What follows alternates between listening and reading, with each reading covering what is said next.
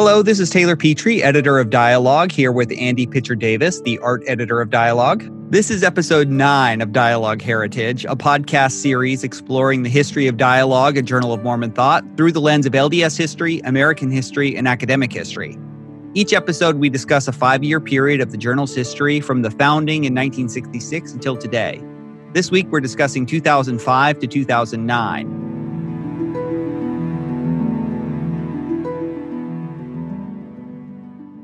This is so much fun. Yeah, like our past with Mormonism is so much fun. So I'm glad we're diving into this one. It's been an interesting deep dive. And I also want to especially thank our listeners because I'm often getting very nice notes about how much people are enjoying this series. So if you like it, please rate us on the podcast app that you listen to us in. I've enjoyed those little notes also. And it keeps me going because it's just such an honor and a privilege to be part of this series. So thank you again to our listeners. I really appreciate it. Andy, I don't think either you or I quite realized how much work it was going to be to read through the thousands of pages to prepare for each one of these episodes. And I'm glad that people have enjoyed it. Well, and this is the thing, like all the accolades to our past editors, like our past editors must have worked so diligently to make these pages work. And I know that there are some criticisms against dialogue or the church or whatever in this era that are complicated, but it is true, Taylor. Like those that have contributed to this work really stand out to me as inspiring and as ones as I want to follow and support. I totally agree. This is such an interesting period and one where both you and I maybe come into Dialogue's story a little bit more, and I think we can maybe talk about that. But let me give a little bit of the background to what's going on in Dialogue, just to kind of refresh our listeners' memories and also to kind of place it in the broader historical context as well. Levi Peterson is still the editor during this time period, though we're going to have a changeover towards the end of it. And he's in Washington State for much of the time period that he's the editor. We have, of course, the 40th anniversary in the spring of 2006. And it's also a new day for Mormon studies. And you mentioned this while we were offline, but the beginning of the Mormon moment in broader popular culture and media. We have Oxford University Press with Terrell Gibbons publishing a lot of new books. We have titles published by Cambridge and Columbia University presses. It's the 200th anniversary of Joseph Smith's birth in 2005, and Richard Bushman's Rough Stone Rolling appears that year. Other things that I hadn't really put together in this thing, but we've got Napoleon Dynamite coming out. We also have the Twilight series, and we got reviews of both of those. President underrate how powerful that is to bring Mormonism into the public domain, into public thought. Too, Yeah, it's before, of course, the Book of Mormon on Broadway, but these were kind of ways that at least insiders we took a lot of pride in these kind of big blockbuster hits. President Hinckley is going strong at the start of this period, but he passes away at the beginning of 2008, and President Monson takes over. There's actually a memorial to Hinckley in the summer of 2008 issue. I just wanted to briefly read from that because it brought back a lot of memories. Please do, because honestly, Hinckley, in this lens of looking back, and I know it's funny to say that hindsight is 2020, and we are 2020. I think it's very important with leadership that we have right now to recognize Hinckley's tenure and the work that he really did. I mean, because this is the foundation upon which, and in our next podcast, we'll launch into the Mormon moment, after 2010, 11, 12. But this is the foundation upon which it is built. And Hinckley, he worked diligently to his death, And so would you read closely the memorial to him? Yeah, this is just a selection from it, but it was quite striking. And again, you and I, we both sort of came of age in the Hinckley years, I think, as thinkers. And so this stuck out to me. Here's the quote. From the perspective of dialogue, the church under President Hinckley evolved toward a greater appreciation of free expression of ideas, research, and thought. The intellectual tensions of the period immediately preceding his presidency seem muted. With great fanfare, the church archives and leaders became more accessible to scholars and the media. Latter-day Saints everywhere loved President Hinckley for his ready wit and wise discourse upon the principles of the gospel. His presidency was an amazing tenure, and we are all beneficiaries of his positive and revelatory stewardship. We will miss him. Look, I still miss the man and the prophet. Like it is, those are truer words. And what's happening behind the scenes a little bit, Taylor, in scholarship, of course, Jean England in our last podcast left BYU under not great conditions, And what also happened was this sort of off, like to the side moment where the sociology department also left BYU and went to the church archive. This is the moment where we begin to open the Joseph Smith letters, right?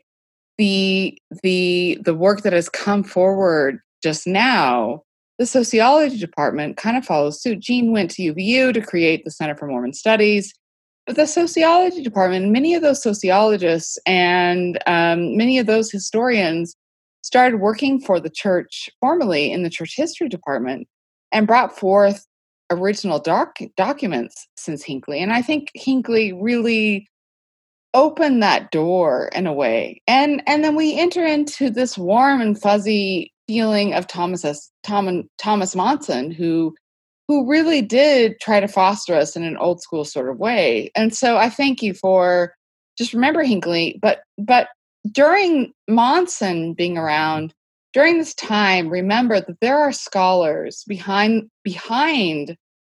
the scenes who are working to bring the Joseph Smith letters to light at this time, and quite a few offshoots that are not necessarily based within the entire system of Brigham Young University.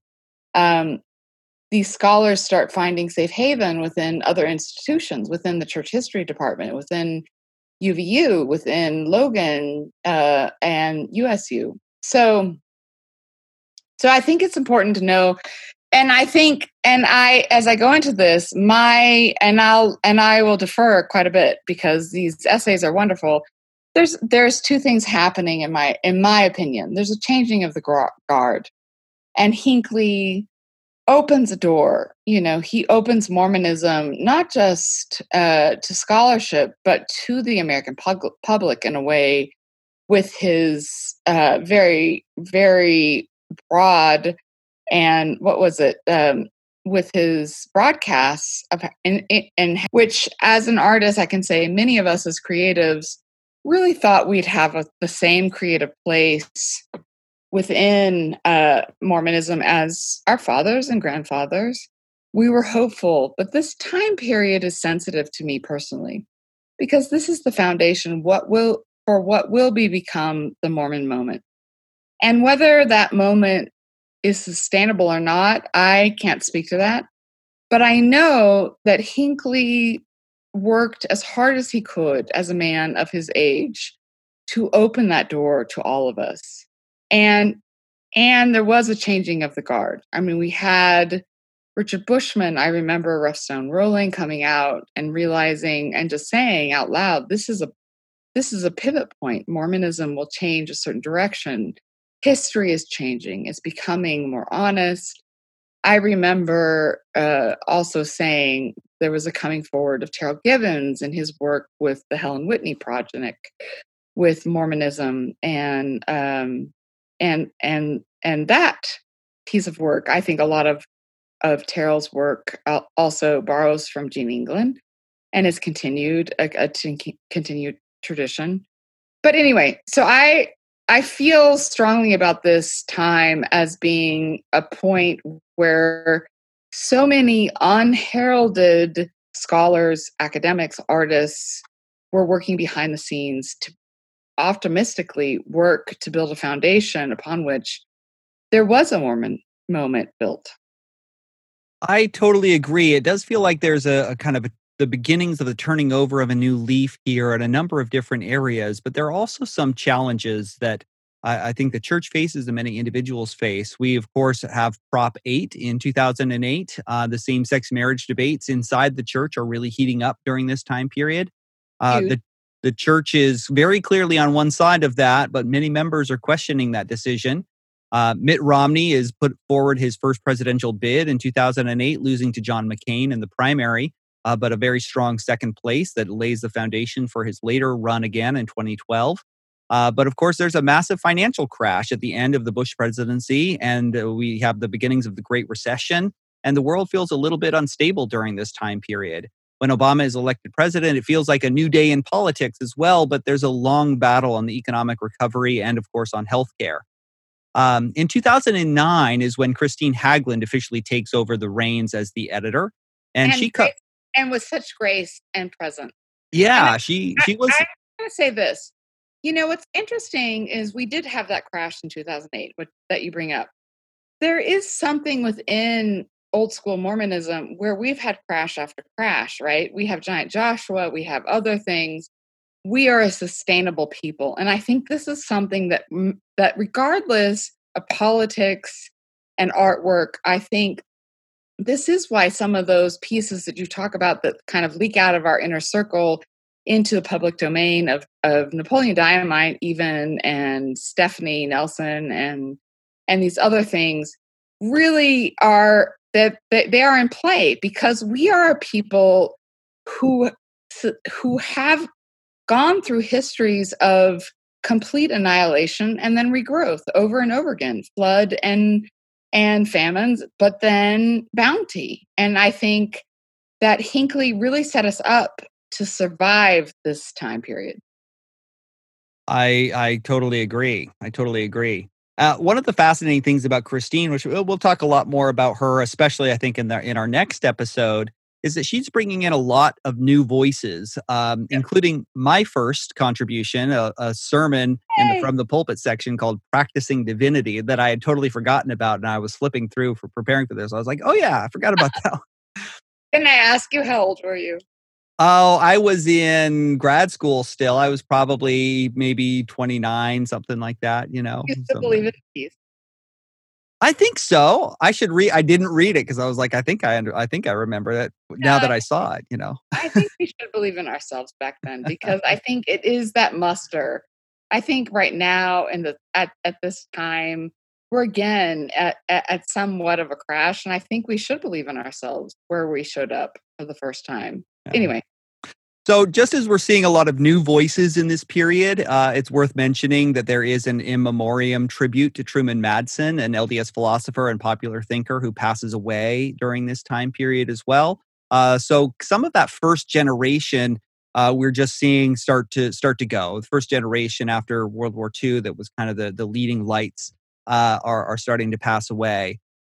Dialogue is also going online, and back issues are going to be available at the University of Utah, and they made a CD or a DVD, I think, of all of the back issues. And if you were a subscriber, you got a free DVD. I remember this one. And so the dialogue is really starting to enter the digital and the internet age. And I think that there's another interesting thing that's happening because, of course, this is sort of the height of what was then known or is still known, I think, as the bloggernacle. New ways for Latter-day Saints to sort of express themselves that in some ways are eclipsing. We've talked about all the other publications that are out there, but the internet really does kind of eclipse a lot of the print media, though Dialogue does do some partnerships with By Common Consent, one of the larger blogs in the olden days there. And Dialogue articles are also getting discussed online rather than just in the letters to the editor. So I think we're also going to start to see fewer letters to the editor going forward as people just decide to, have conversations about these in their social media circles. Well, and I don't want to underestimate letters to the editor because this is where our readers become contributors to our journal, and we would be nothing without our readers. And as they kind of move to an online forum, the truth of the matter is, I find so much encouragement and inspiration in the letters to the editor, and I hope we can sort of link in these other ancillary online groups where our readers do want a more timely. I mean, there's a lot of criticism towards dialogue, as you bring up soon, that we're dialogue or whatever. But I think that the letters to the editor are super important. And I love that our readership is as much contributors to our journal as those who have positions at universities and whatever, because we're dealing with something that is universal. I completely agree. And speaking of great letters to the editor, let's start with maybe one of the most important ones that comes from this time period. It's actually printed as a standalone piece. It's Nate Oman's An Open Letter to the Dialogue Board in the winter 2005 issue. So it's a great place to sort of start to launch this new period. And I think reflects a lot of the questions of identity for dialogue, its place in the past and in the future that many readers are confronting. And I think many of the new generation that Nate represented were trying to figure out. So let me just quote a little bit from this and get your reactions. I hope that you will not find an unsolicited letter presumptuous, but I wanted to give you my thoughts on what I see as dialogue's problems and some things it could do to improve.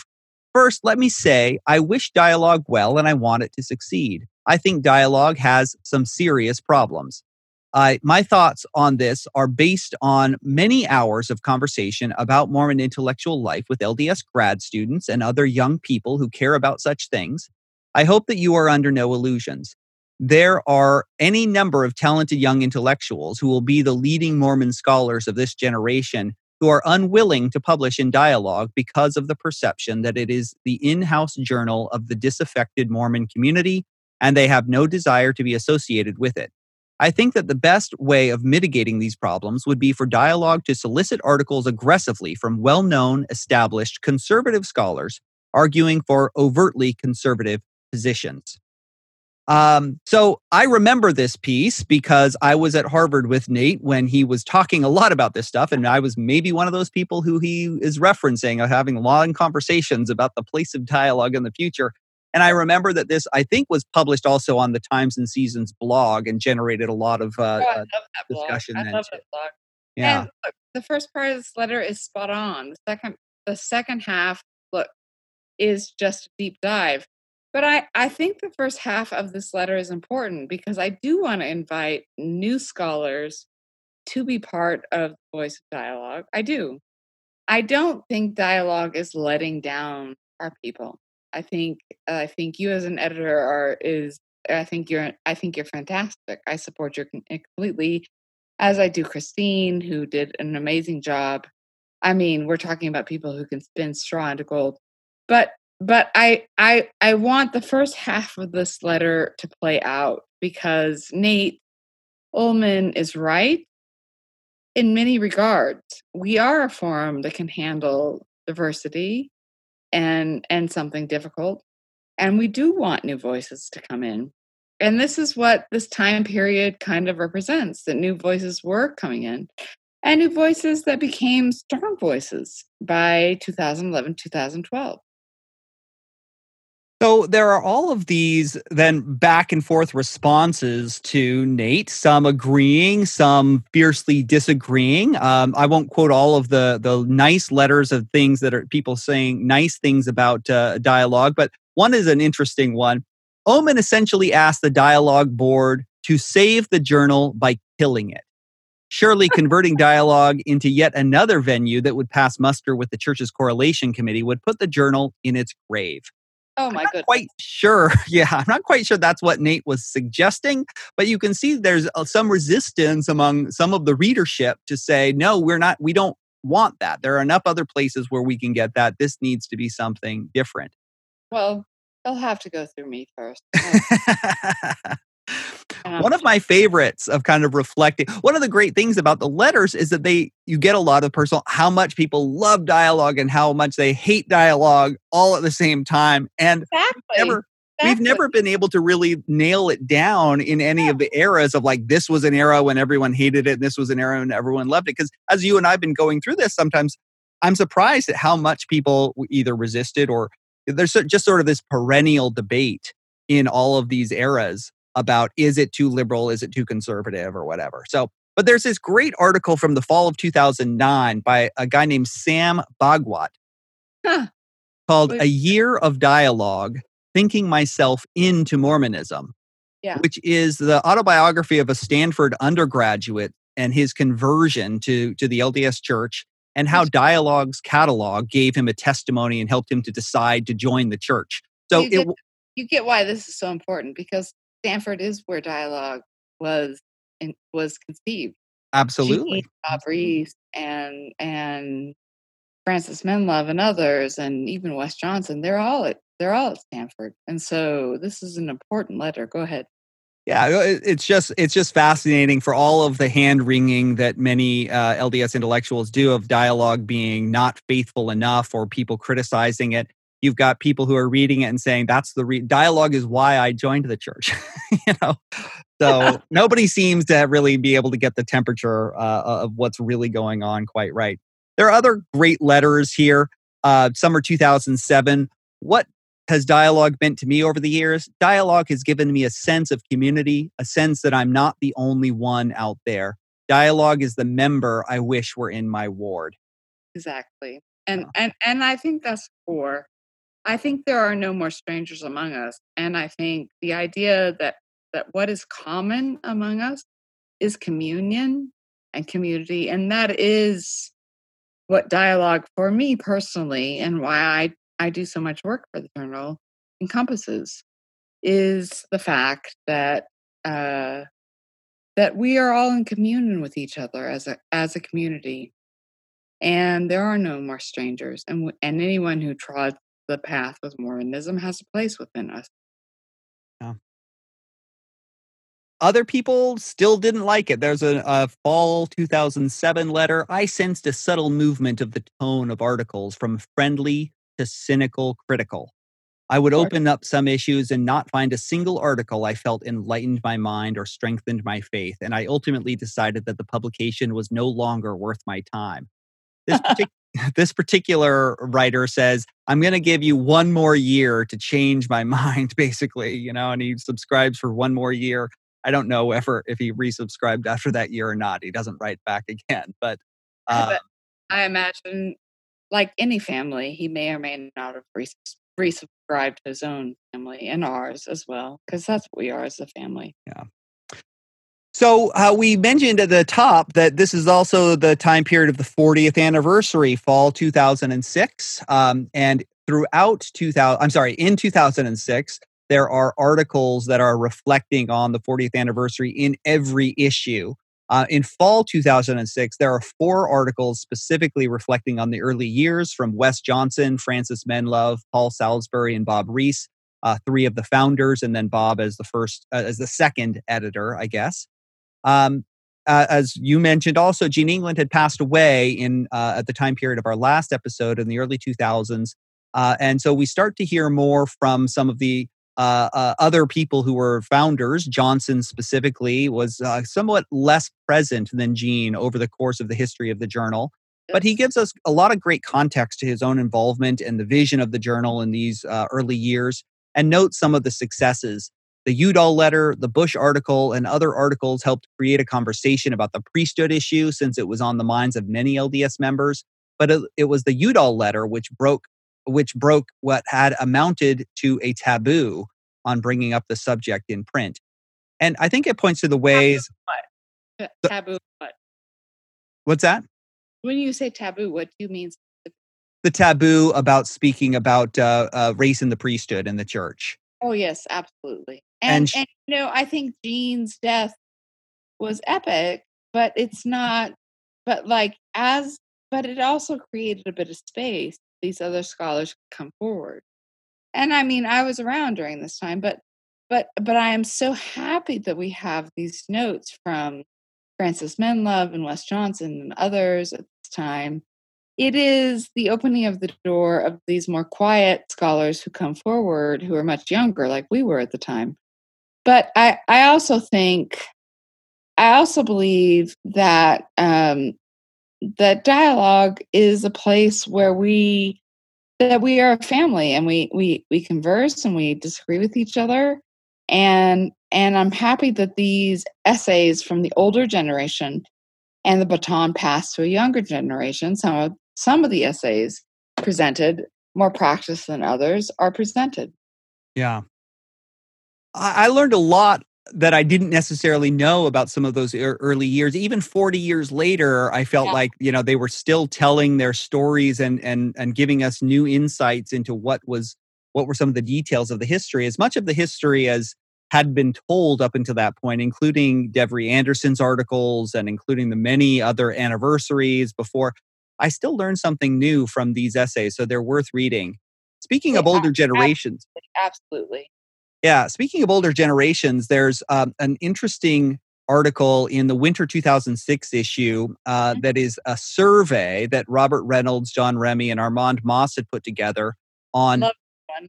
who dialogue readers are. It's called Maturing and Enduring Dialogue and Its Readers After 40 Years. It's basically a follow up to the same kinds of questions that they had asked in 1984, close to the 20th anniversary.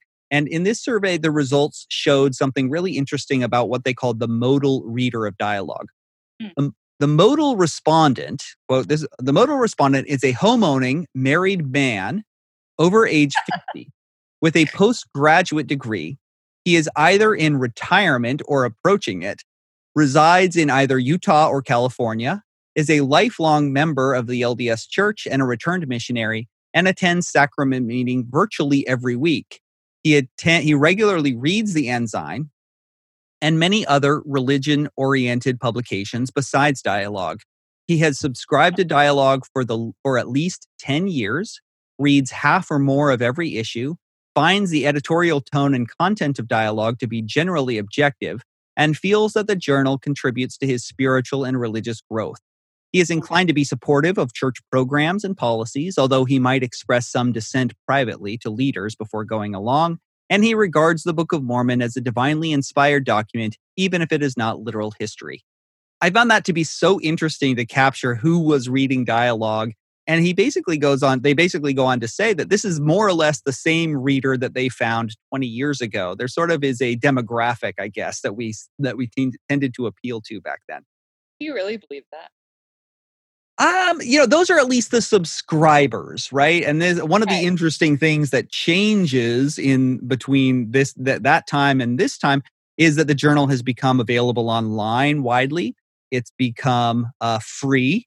And so I think that we tended to sort of appeal to that demographic as the subscribers, but I think that the people who would have wanted to read it are a much, much broader audience than a approaching retirement or already retired older LDS white male, Oh, and if we have that broad of an audience, then lucky for us, right? Yeah. And we do, and this is an appeal. Like, I mean, I think we need our audience as much as our writers. And but I think a little bit we offer a safe haven, And so I love the letter, but let's move on to those new scholars that are showing up during this era. Because name them, because they're all people we know well. Yeah, so I grouped these into a bunch of different categories here, and I started with theology, where I think that we see a lot of really interesting and innovative articles. The aforementioned Nate Oman writes in Winter 2. Basically, one of the funny things is that people started saying, well, Nate, if you want conservative writers to write for Dialogue, then why don't you write for Dialogue? So they started pressuring him to write articles, and he's written a couple of great ones during this time period. In Winter 2007, A Defense of the Authority of Church Doctrine. It's a really, really smart argument, and it's worth taking a close look at, as well as his follow-up in the summer of 2009, The Living Oracles, Legal Interpretation, and Mormon Thought.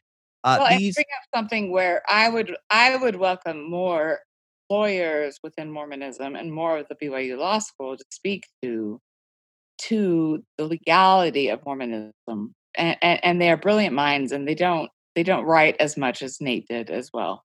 there's a kind of, Nate is brilliant in a lot of different ways, but there's just something really smart about somebody who can kind of wrestle with tough questions that he can. And again, these are great articles worth taking a look at. Another classic during this time period is Jacob Baker's The Grandest Principle of the Gospel, Christian Nihilism, Sanctified Activism, and Eternal Progression, which treats the doctrine of eternal progression in Mormon history and in Mormon thought and theology. Go ahead. But I'm just going to save that. What's that? The title's indulgent? I'm just going to say there are more discussions outside of this one. Yeah. So in the 2000s, I was among a few grad students who were working with Richard Bushman to sponsor a conference called Faith and Knowledge for LDS Scholars of Religion. And several leading thinkers today, I think, people that I consider leading thinkers, were also participants in those early days in this conference. And Christine publishes some of the papers from one of our early conferences, including Matt Bowman's Toward a Theology of Dissent and Ecclesiological Interpretation, and Mauro Properzi's Belonging and Believing as LDS Scholars of Religion. Bowman's is, I think, particularly important and remains relevant today because he's making an argument for how to dissent within the Mormon tradition. He says, I believe that dissent rightly pursued strengthens both Mormons as a religious people and also the church as a body. But he criticizes a lot of dissenters' understanding of what a church is and where they're often invoking rights or liberal discourse about the political discourse about the state. But that's not quite what a church is. So he's trying to really sort of articulate how to dissent within a Mormon tradition. And it's, again, a very brilliant article, an early one from Bowman. I'll just say, this is the beginnings of a very quiet giant. I mean, really. I look forward, and it may be that it takes 10, 15, 20 years till we hear the whole of that mind. But I think he is a quiet giant. And I think he got it early on, said quite a bit, and I hope he feels welcome to say more. Well, Bowman is, of course, now a member of the board at a Dialogue and also the Howard W. Hunter Chair of Mormon Studies at Claremont Graduate University. He's deeply beloved by many and really considered, I think, to be one of the leading intellectuals in the church today. And yes, you're right. I do hope that we continue to hear more from him. There's also a new series that Levi Peterson starts during this time period called Thinking Globally that was guest edited by Ethan Jorgensen about the global Mormon experience. It's introduced in the winter 2005 issue and runs at least up through 2008 that I could see. There are a lot of really great articles that come out of this series. One on Germany, one on Japan. I think there are two on Finland, one on Bolivia, one on Thailand. And one of my favorites is from Armand Moss in winter 2008, Seeking a Second Harvest, Controlling the Costs of LDS Membership in Europe, which discusses the huge costs of missionary work and sustaining the church that could barely even keep a stable membership numbers in Europe. And it really kind of does a fascinating look at how LDS leaders have thought about the investment into Europe despite declining and challenging conditions there. I was, of course, a missionary in Europe, and so many of the conditions that he describes appealed to me or were familiar to me. But this is, I think, one of the strong articles and shows, again, Moss just continuing to crank out the hits throughout. He really did. And it was a giant loss that we lost him. Where were you a missionary? I was in Italy. Oh, yeah, that's right. Many people. But, this also correlates a little bit with the uprising of our most beloved general authority and what was a part of the, this is Elder Uchtdorf. And Elder Uchtdorf and bringing in an international tone into Mormonism, as we say that we are branching into a global religion, is super important. I have been saddened by sort of a little bit of him having to step back off of the first presidency, which has only happened once. But it's true that within this begins dialogue going internationally. But it follows a path where the church says that it can keep up globally as a religion. Lots of research, and I love the work that the Relief Society presidency of the church has done in Africa with the women of Africa, but Bolivia, of course, and Europe. But I miss the voice a bit of our beloved Elder Uchtdorf and the work that he did in Europe. And I think we were still there in this golden time where we thought we could engage in a world Mormonism. Yeah, it's seeing how the church. One of the great things about these articles, and we've seen this throughout Dialogue's history, is its investment in trying to understand the global Mormon experience. And it seems like we keep forgetting the lessons of those Absolutely. investments. But these are definitely worth taking a look at. And again, we're seeing new organizations like the Global Mormon Studies Initiative. And others that are hopefully continuing this work, and we hope to continue to be the home for a lot of this scholarship. But there's so much to say about the complex dynamics of international Mormonism. Well, and I would say that I have been deeply moved personally by the absolute faith of those that I see internationally who are Mormon, those Mhm. who send missionaries off to other countries and hope they get home in time and for COVID and whatever, and from Austria and Vienna and those of my friends in Mexico and Bolivia. I really do believe that the next wave of Mormonism is international. I I really long for Elder Uchtdorf to be a major player back again. But if not, I'm hoping that more international scholars can find a place within dialogue to write about their experience. Mhm. One of the interesting things that seems to be missing from this time period, and it kind of stuck out to me, was that there are almost no feminist articles in this time period, with maybe one small exception, written by Kevin Barney in winter 2008. Now a classic article. I think it was an instant classic in some ways. How to worship our Mother in Heaven without getting excommunicated, that builds on Dan Peterson's Nephi and his Asherah, and tries to identify the biblical tradition of there being a divine consort named Asherah, the wife of Elohim or Yahweh, as the basis of contemporary LDS belief in Heavenly Mother, and to try to open up some avenues for acceptable worship practices there. It's a fascinating article, definitely worth reading. But there's also a really smart response to it by Cheryl Bruno in the summer 2009 issue called Asherah Alert. And of course, Barney is responding to that as well. But again, a great dialogue on this particular topic.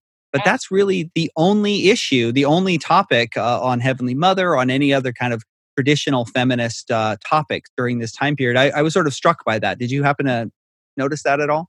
I absolutely did, and I'll just mention this. I read the article. I have great hopes for a feminine scholar, Fiona Givens. I think her voice and what she writes about an Old Testament Mother in Heaven and Asherah is profound, and I am pleased that Kevin was so brave to bring this article forward. But I think the article more a crack in the door. I think, of course, the issue complex. We have Margaret Toscano and other feminists. There's not one or two waves of Mormon feminists. There's like 15 or 17 or 30. But I really welcome, and I've had the pleasure of working with Fiona before in dialogue on an article called Solace, and she's done some Sunday school things. And I am happy you bring this article up. I'm grateful that it was brought up as one. We did an entire issue like just last spring, 2019, on the temple and Mother in Heaven. It's complicated, but I really believe that Kevin was, many would say that what man can write about Mother in Heaven. But the truth of the matter is that I am happy he opened that door. And I would this is an invitation to many Mormon scholars to write about Mother in Heaven. And I think in this age where we understand that gender is fluid and whatever, that men, women, otherness can write about this subject. And I hope that we can find a place for it. 100% agree. Yeah. So one of the other topics that is really heating up here is of course the topic of sexuality, especially issues around homosexuality and same-sex marriage. We mentioned that same-sex marriage debates have become a national conversation and are kind of consuming the church, especially places in the bloggernacle. So there are a number of really fascinating articles that come out during this time period. In the fall 2005 issue, there is a series of personal essays on quote unquote mixed orientation marriage, where somebody sort of describes their experience in mixed orientation marriage, why they chose it. And there's kind of some critical evaluations of that, of those relationships. And there is then a series of responses in letters to the editor in the follow-up issues. But yeah, this was, I think, the first time in our discussion of this history where that particular topic was coming up in the journal. Does that sound right to you? It does. And I just really have to thank you for your scholarship in this area that you have launched out to write about it in Tabernacles of Clay, and discuss sexuality and Mormonism and gender. It's an important issue, and there are many among us in the pews that may or may not have to deal with this. And I'm happy those articles are written. Not enough have been, and I think there again we have an open window where more can be contributed to that topic. There were so many other fascinating articles during this time period. One that I remember discovering actually just a few years ago, I think maybe about 5 years ago, I didn't notice it the first time around, was a 2-part series in the spring and summer 2007 issues by, I think the name is Chetty Cherniak, and I'm sorry if I mispronounced the name, Cetti Cherniak. On the theology of desire, which, quote, examines the tension which arises when the puritanical practices and modernist assumptions of contemporary LDS culture are contrasted with the erotic underpinnings of LDS metaphysics and anthropology.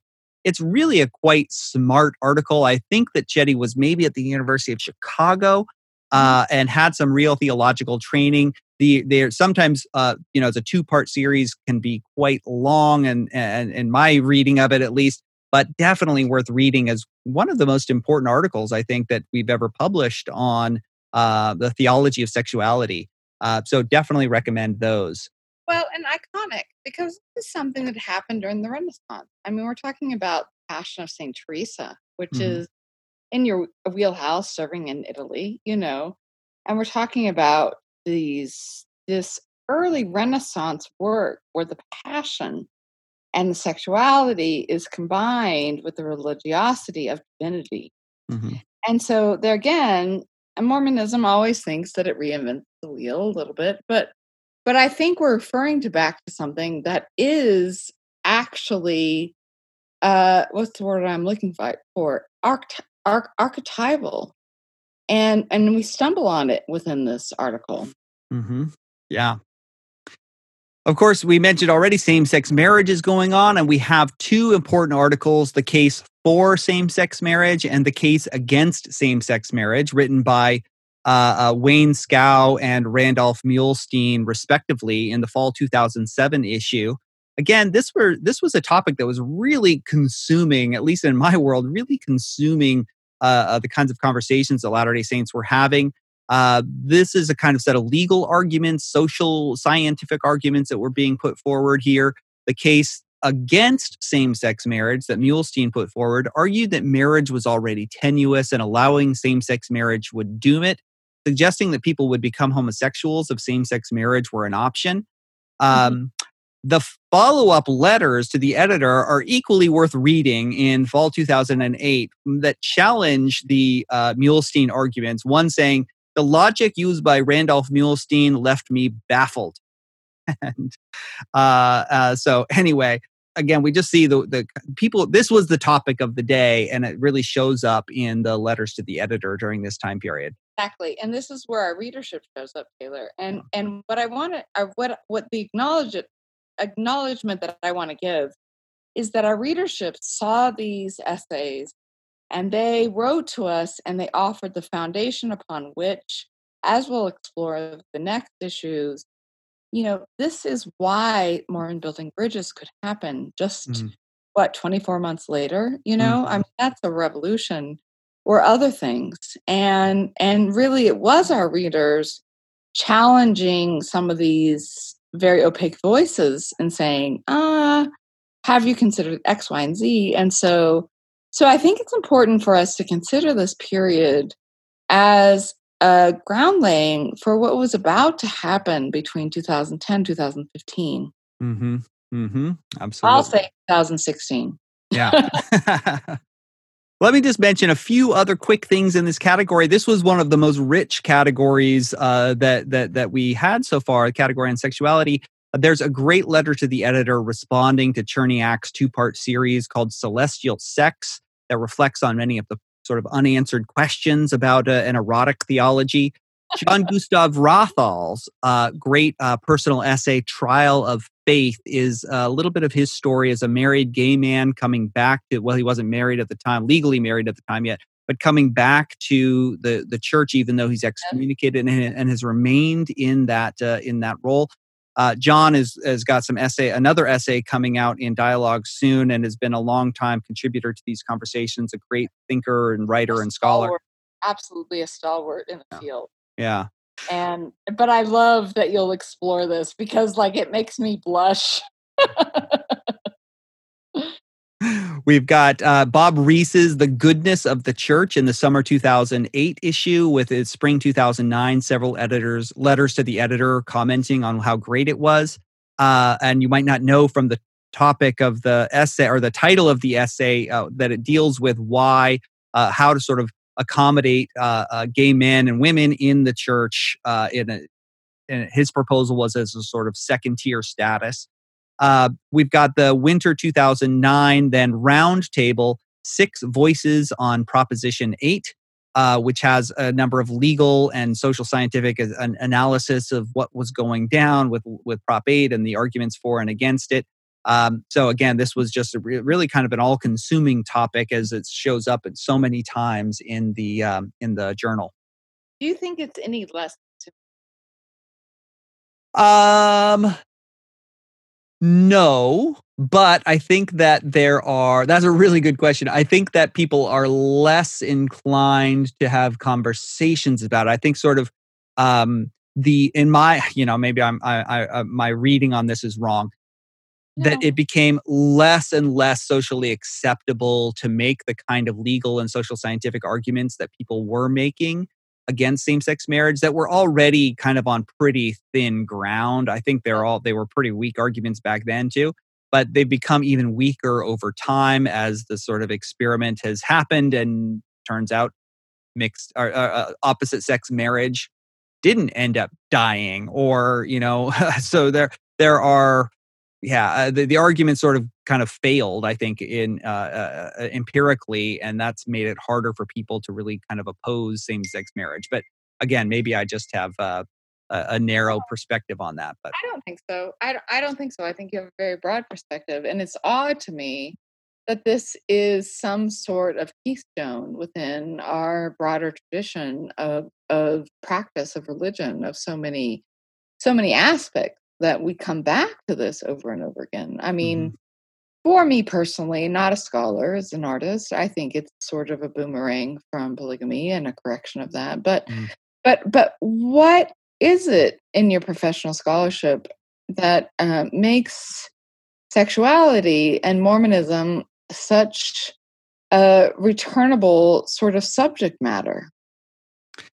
Well, it's interesting to me to kind of contrast its rise and dominance in the journal's focus and attention during this time period, especially in the absence of attention to feminist issues. Yes. And I think it sort of reflects the kinds of conversations that were happening in the late 2000s. culturally feminism seemed to be less urgent than gay rights issues, and maybe that's just where then the church's conversations were kind of following those broader cultural trends. But I think it's a really good question, and I wish I actually had a better answer.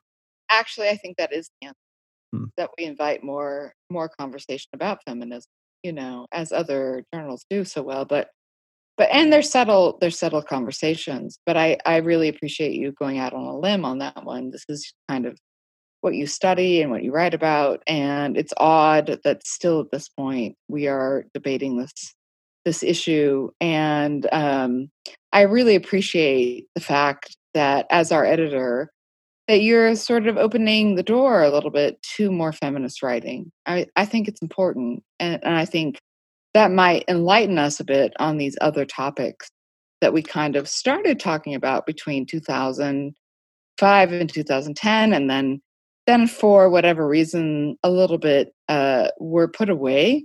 But I think again that might be a place where we move forward.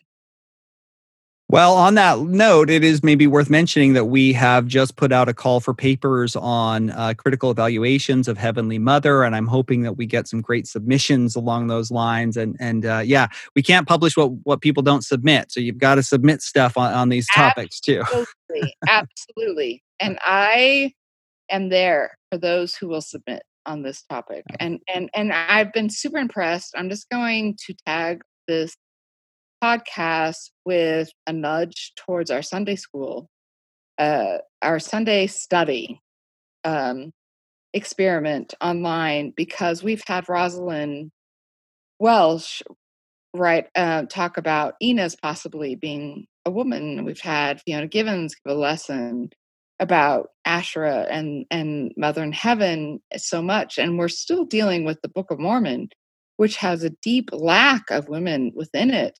And while this might be a difficult call for papers, I think it's essential. And I think we need to get through it. And I really am appreciative that you're making it.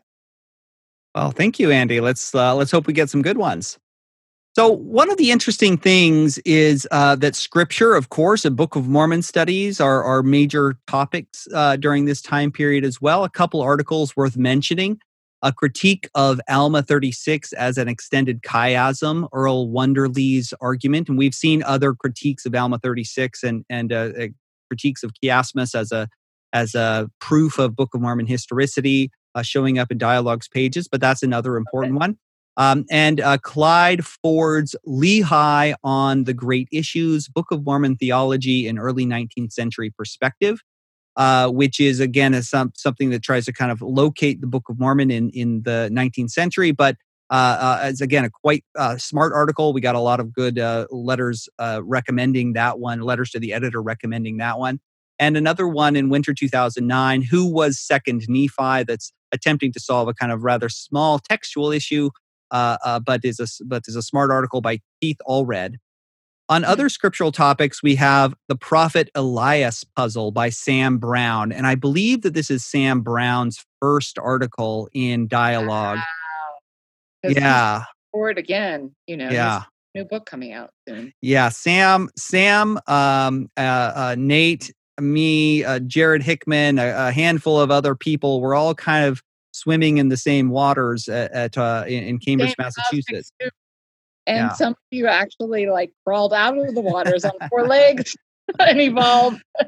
But yeah, talk about a bright light. Sam is just one of the smartest contributors to Mormon studies, and it's a fascinating little article that I think gestures towards the kinds of ways that he comes to think about Scripture in his later writings, especially the most recent book. So people who want to trace back his thinking, that's a great place to start. And so unique because he does it as a physician, right? Mm-hmm. He's not a scholar. He doesn't teach students every day. He doesn't deal in esoteria. He deals in life and death. And right now he is overwhelmed with COVID. I mean, he is at the front lines and I so respect the work that he does and the energy he puts forth, both towards our understanding our faith, but also towards really battling this battle that's in front of us. So really, I thank you for bringing this up. I think he shows himself well in this first article, but he also like when I mean he again and again shows up and is really worth his medal in this. He is he's one of my favorites. So definitely worth checking him out. There are three other articles that I think are worth mentioning. One is Clayton White and Mark Thomas write a treatment of the story of Noah's flood that's about balancing science and biblical literacy in the fall 2007 issue. One of the other great ones, I think, from this time period is also another by Clyde Ford, who we mentioned above as well. By the way, I should, a little note that he is my father-in-law, so I should, I should maybe disclose why I also happen to love these for other reasons too. But he writes Modernism and Mormonism, James E. Talmage's Jesus the Christ and Early 20th Century Mormon Responses to Biblical Criticism, that really helps to understand what the Talmage's Jesus the Christ, what kind of scholarship it was drawing on. And James Talmage has popped up on my radar as well. He during 1918 and a pandemic then and a war when his sons were away, he presented himself as very neutral and then took a stand. And I really respect this scholar. And it's not just a red book that we all received in the MTC. Like, this is a man who devoted himself to Mormonism and to Mormon scholarship. And I invite readers to reread his writings. Yeah, he's somebody I think who is still crying out for a really good treatment. I think that Ford's article is a great one, but really just about Jesus the Christ. I think that we do need a little bit more a bigger treatment of him. Absolutely. I mean, he just is more than a classic. Subtle, humble as a man, a family man. His sons were serving in the war while he was here, and he's like, look, I am an ardent Republican, yet I cannot, after the sinking of the Lusitania, he writes, how long, O Lord, how long? And he just says, I cannot maintain neutrality any longer. Like, this Hitler character must be brought down. And while our president Wilson is not of my political party, I will cross over those lines to make sure that America and the world is kept safe. And I have a deep respect after this conference talk that he gave, how long, O Lord, how long? When his sons were serving in the war and the plague was happening here like it is happening now. And we find ourselves at a time where neutrality may or may not be an option. And he leads the way. So I really appreciate any attention brought back to Talmage right now. Thank you. Yeah, I didn't know some of those stories. Thank you so much. The last one I'll mention in this category is a summer 2009 issue, and it's one article it's one that I remember quite well. Sheldon Greaves, The Education of a Bible Scholar. And the reason why I remember it so well is because I read it at the time, in real time, as a Bible scholar who was just finishing up my degree. And so the issue and the topic really stuck out to me. Greaves belonged to an earlier generation, about 10 to 15 years before me, was a graduate student in the 1990s. And that's a time that you and I have discussed as being one where there was really a lot of tension between LDS intellectuals and the church. Yes. And his spiritual autobiography recounts his loss of place in the LDS church and his love of modern critical biblical studies. Greaves has popped up in a few other places, is still kind of around in the margins. He had left the church, of course, as he discusses in the article, but is somebody that, I think represents one of those voices of graduate students who were also just leaving the church in the 1990s and telling his story much later. But yeah, it's a fascinating tale. Do you have any idea where Green is now? Yeah, I think he was in Southern California someplace, and I was in contact with him once many years ago, and I believe so. I think he was in Southern California, and maybe he might have even been working in administration or something at a university there, but I don't remember. If he's listening, hopefully he'll reach out and tell us. Well, you bring up an important point, and something that I've seen pop up as we've seen the intersectionality of social justice and faith. And it's not necessarily interfaith work, but a pluralism, plurality of faith working together to build the world. And those that are scholars and Mormon biblical scholars who in the 90s or early 2000s didn't find their place, in this Black and white community, may and hopefully found their place in other spaces, still dealing with faith. And that's a direction that I would hope that we as a journal and we as a scholarship can go, that we can deal more with the plurality of religion. I think Dialogue was built on that. The initial issue by Jean, of course, and Wes Johnson had letters that were a Catholic bishop and a Jewish rabbi and others. I think the dialogue was to be interfaith. But I think now, as many of our peers have found that the space just is too small, they've reached out and branched out into a pluralism. And it's one that I really welcome, and I hope that comes back into play within our community. I mean, I always hope that more will come to our table and bring their ideas and their conversations. But and maybe I just offer that as a small invitation. I too, I regret the loss of so many people who had a lot of potential to contribute to the church, but felt driven out during that time period. It's one that, I think a black mark in our history. As an artist and bread maker, as somebody who loves to throw a great party, my table is always big enough. And may this podcast, if nothing else, be an invitation for those who find themselves on the outside to come join us at our table, and we have a conversation about what they've learned. Anybody who has walked the trail with Mormonism has a place with us, I believe, as a journal. And I don't think I can't use that word, a loss, those who we've lost, because I believe in them still. I hope for them still.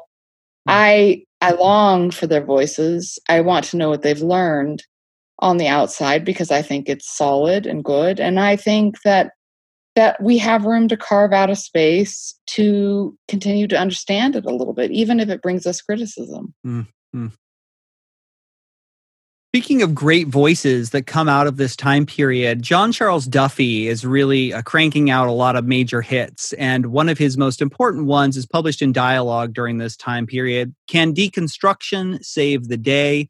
Faithful Scholarship and the Use of Postmodernism, which is a look at, I think, both the New Mormon historians and to a certain extent the Farms crowd as well, which is a critique of some of the kind of postmodern moves that some of those thinkers were using. It's a very important essay, and I think worth still struggling with. Tom Alexander is one of the people mentioned in the essay, and he replies in the winter of 2008, pointing out some conflations or inaccuracies of several specific historians, and Duffy responds in the summer of 2009, clarifying his position. But I've gone back to this and wrestled with Duffy's critique of deconstruction and postmodernism, in part because I'm a big fan of those particular moves, and he lays out a kind of important criticism there. So what do you see in this? Why right now? Because Farms, is pinging just a little bit right now. So what do I see in this essay that was so important? Yes. Yeah.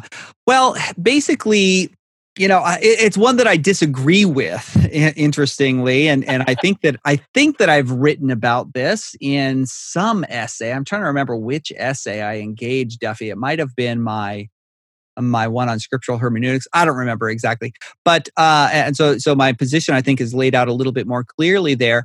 But Duffy is trying to describe, and I think does so with some accuracy, the sorts of intellectual moves that some conservative scholars are using, but he sees an inconsistency between the postmodern epistemological presuppositions and the very pre-modern, or and again, I'm maybe speaking too technically here, but the pre-modern ontological presuppositions of many church, Orthodox scholars. So, they'll say, oh, well, you can't do objective history, but then still believe in an actual first vision or something along those lines. So he's trying to, I think, pull at a little bit of some tensions that he sees there. I think it's important because this is an organization that claims absolute scholarship, yet sometimes criticism or and let me just retract that, not criticism.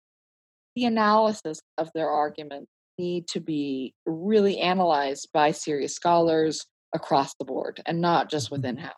Mm-hmm.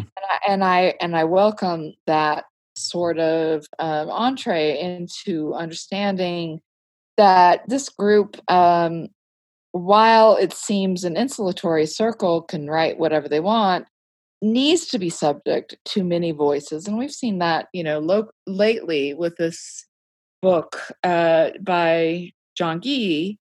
But that's neither here nor there. There are many middle ground authors as well that have lots to do. But I really thank you for your scholarship on this. I think it's important that if the organization is going to call itself Peer Scholarship, is open to conversation. Mm-hmm. There are a bunch of great historical essays that come out of this time period. Gary Bergera's identifying the earliest Mormon polygamists in fall 2005, and his 2 parts on Ezra Taft Benson's period as the U.S. Secretary of Agriculture in the fall and winter of 2008 are really important essays. They kind of explore an underexplored period of Benson's life up until that point, of his time in Washington, D.C., where just like he was getting into big fights with church leaders in his later apostle years, he's also, turns out, getting into a lot of fights with other politicians in Washington, D.C. His personality seemed to be a little conflicting, I guess, or conflict-oriented, maybe we could say. It wasn't just us. Yeah, awesome. He didn't shy away from expressing his very strongly held opinions about things, I guess we could say. Yeah. That's really darling. There are a bunch of others that I want to commend. Of course, we've got a book that comes out on Mountain Meadows Massacre during this time period, and there are a bunch of great treatments, roundtables, and reviews of the book in 2009. Mormon fundamentalism remains a big topic of the journal, and there are lots of great articles in this era that are definitely worth checking out. I think there are about half a dozen articles on that topic. And the last thing that I'll note is that a personal note for me, and it shows up in the journal here, that the Cambridge, Massachusetts chapel, the Longfellow Park building, burned down in 2009. And I was actually in the building when it went up in flames, and we all sort of huddled out on the front lawn and watched it burn. This is the ward where Harvard, MIT, Wellesley, Boston University, Boston College, Berklee School of Music, and many more students especially attended there for decades, going back to the 1950s. It was actually the first chapel built in New England, the home to Richard and Claudia Bushman for several years and so on, and has been a home to many LDS intellectuals over the years. Christine commissioned a long list of remembrances and published those in the journal, and it's worth going back to read those. The chapel has been rebuilt. The shell of the brick still stood, and they did more or less keep somewhat of the same layout that had been there before. But we were housed in the Episcopal Divinity School across the street for a long time period, several years, as the place where we met church. You're welcome by another religion. Well, they charged us rent, but yes, it was great. I was on the team that helped to find that place because of my work at the Divinity School. Yeah. And having some time on the East Coast, I understand, like oftentimes, there are different temperatures of Mormonism, some of them East Coast, West Coast, Central, Mountain Range, But what was going on intellectually in Boston has permeated our culture and our scholarship it is pervasive, and it is throughout. I mean, we have Claudia and Richard Bushman. We have, this is where Jean and Charlotte would gather together. This is Laura Ulrich Thatcher and others. And I don't want to, for a second, underestimate how significant this one house of the Lord was for so many who were cared for in that space. As you mentioned, Exponent 2 was launched there. There were institute lessons that led to some early books by feminists, scholars in the church that came out of that building. It really is, somebody needs to actually write a history of Mormonism through the lens of that building, because it is pretty remarkable. Boyd K. Packer was mission president there, as was Paul Dunn. It's the mission home used to be right around the corner. The church had sold it by the time I got there, but that's right where Boyd K. Packer was mission president. Note to listeners, that's call to action right there. Yeah. It really is. And my stepdaughter attended Berklee School of Music as a cellist, and lived in, and we have board members, of course, that are all over Boston. And it remains just such a safe haven and a thriving force of sustainability towards Mormon scholarship that's important. And that really would be a fascinating sort of remembrance of that building, the fire, those who have come through that building. So let's see what we can do about that. Yeah. Anything else in these issues that you wanted to talk about before we wrap up? Oh my goodness. Do you think we covered enough? There was a lot. I'll just make a little side note here. Every time I'm about to start, I always think, I wonder if this is a slow period in Dialogue's history. And every time I'm blown away by how many great articles and how fascinating the history is. There has never been a slow period in Dialogue's history. Well, and this is what I'm realizing is that when the church is slow, we are fast, right? Like when those who don't have safe haven, and sometimes it brings criticism upon the journal, because we are said not to provide enough safe haven, but we provide the space that the main institution may or may not decide can or will at the time. And so I have sort of begun, and this was a hard time for me, because it leads into what was such optimism for 2010 to 2015. And there again, I'm excited about what we'll discover when we dive into those years as well. Yeah. But this is a really foundation time, and I'm proud of our journal. I'm proud that we have enough space for people to both expand, explore, but also complain about the experience of walking this trail with Mormonism, with scholarship, and sometimes we nail it, and sometimes some people feel like we don't provide enough space for everything. But the truth of the matter is, as I look at the journal as an inverse, as a mirror to the church and the institution, I find great detail and great, like almost a marginality. Like, what do they call it? What do you call it when they have writing in the side of marginalia? Yeah. Thank you.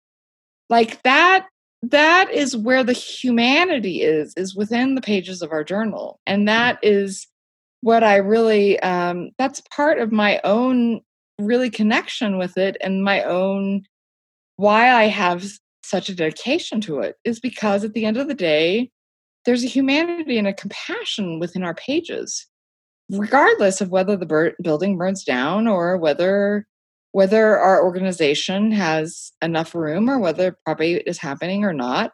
I really believe in the compassion of dialogue. And I believe that that these human stories, those that are willing to share a part of themselves to write for our journals, is apparent. And for their sacrifice, I am happy that we get to do this and review these. So here's to the next 5 years, Taylor. Are you ready? Can't wait.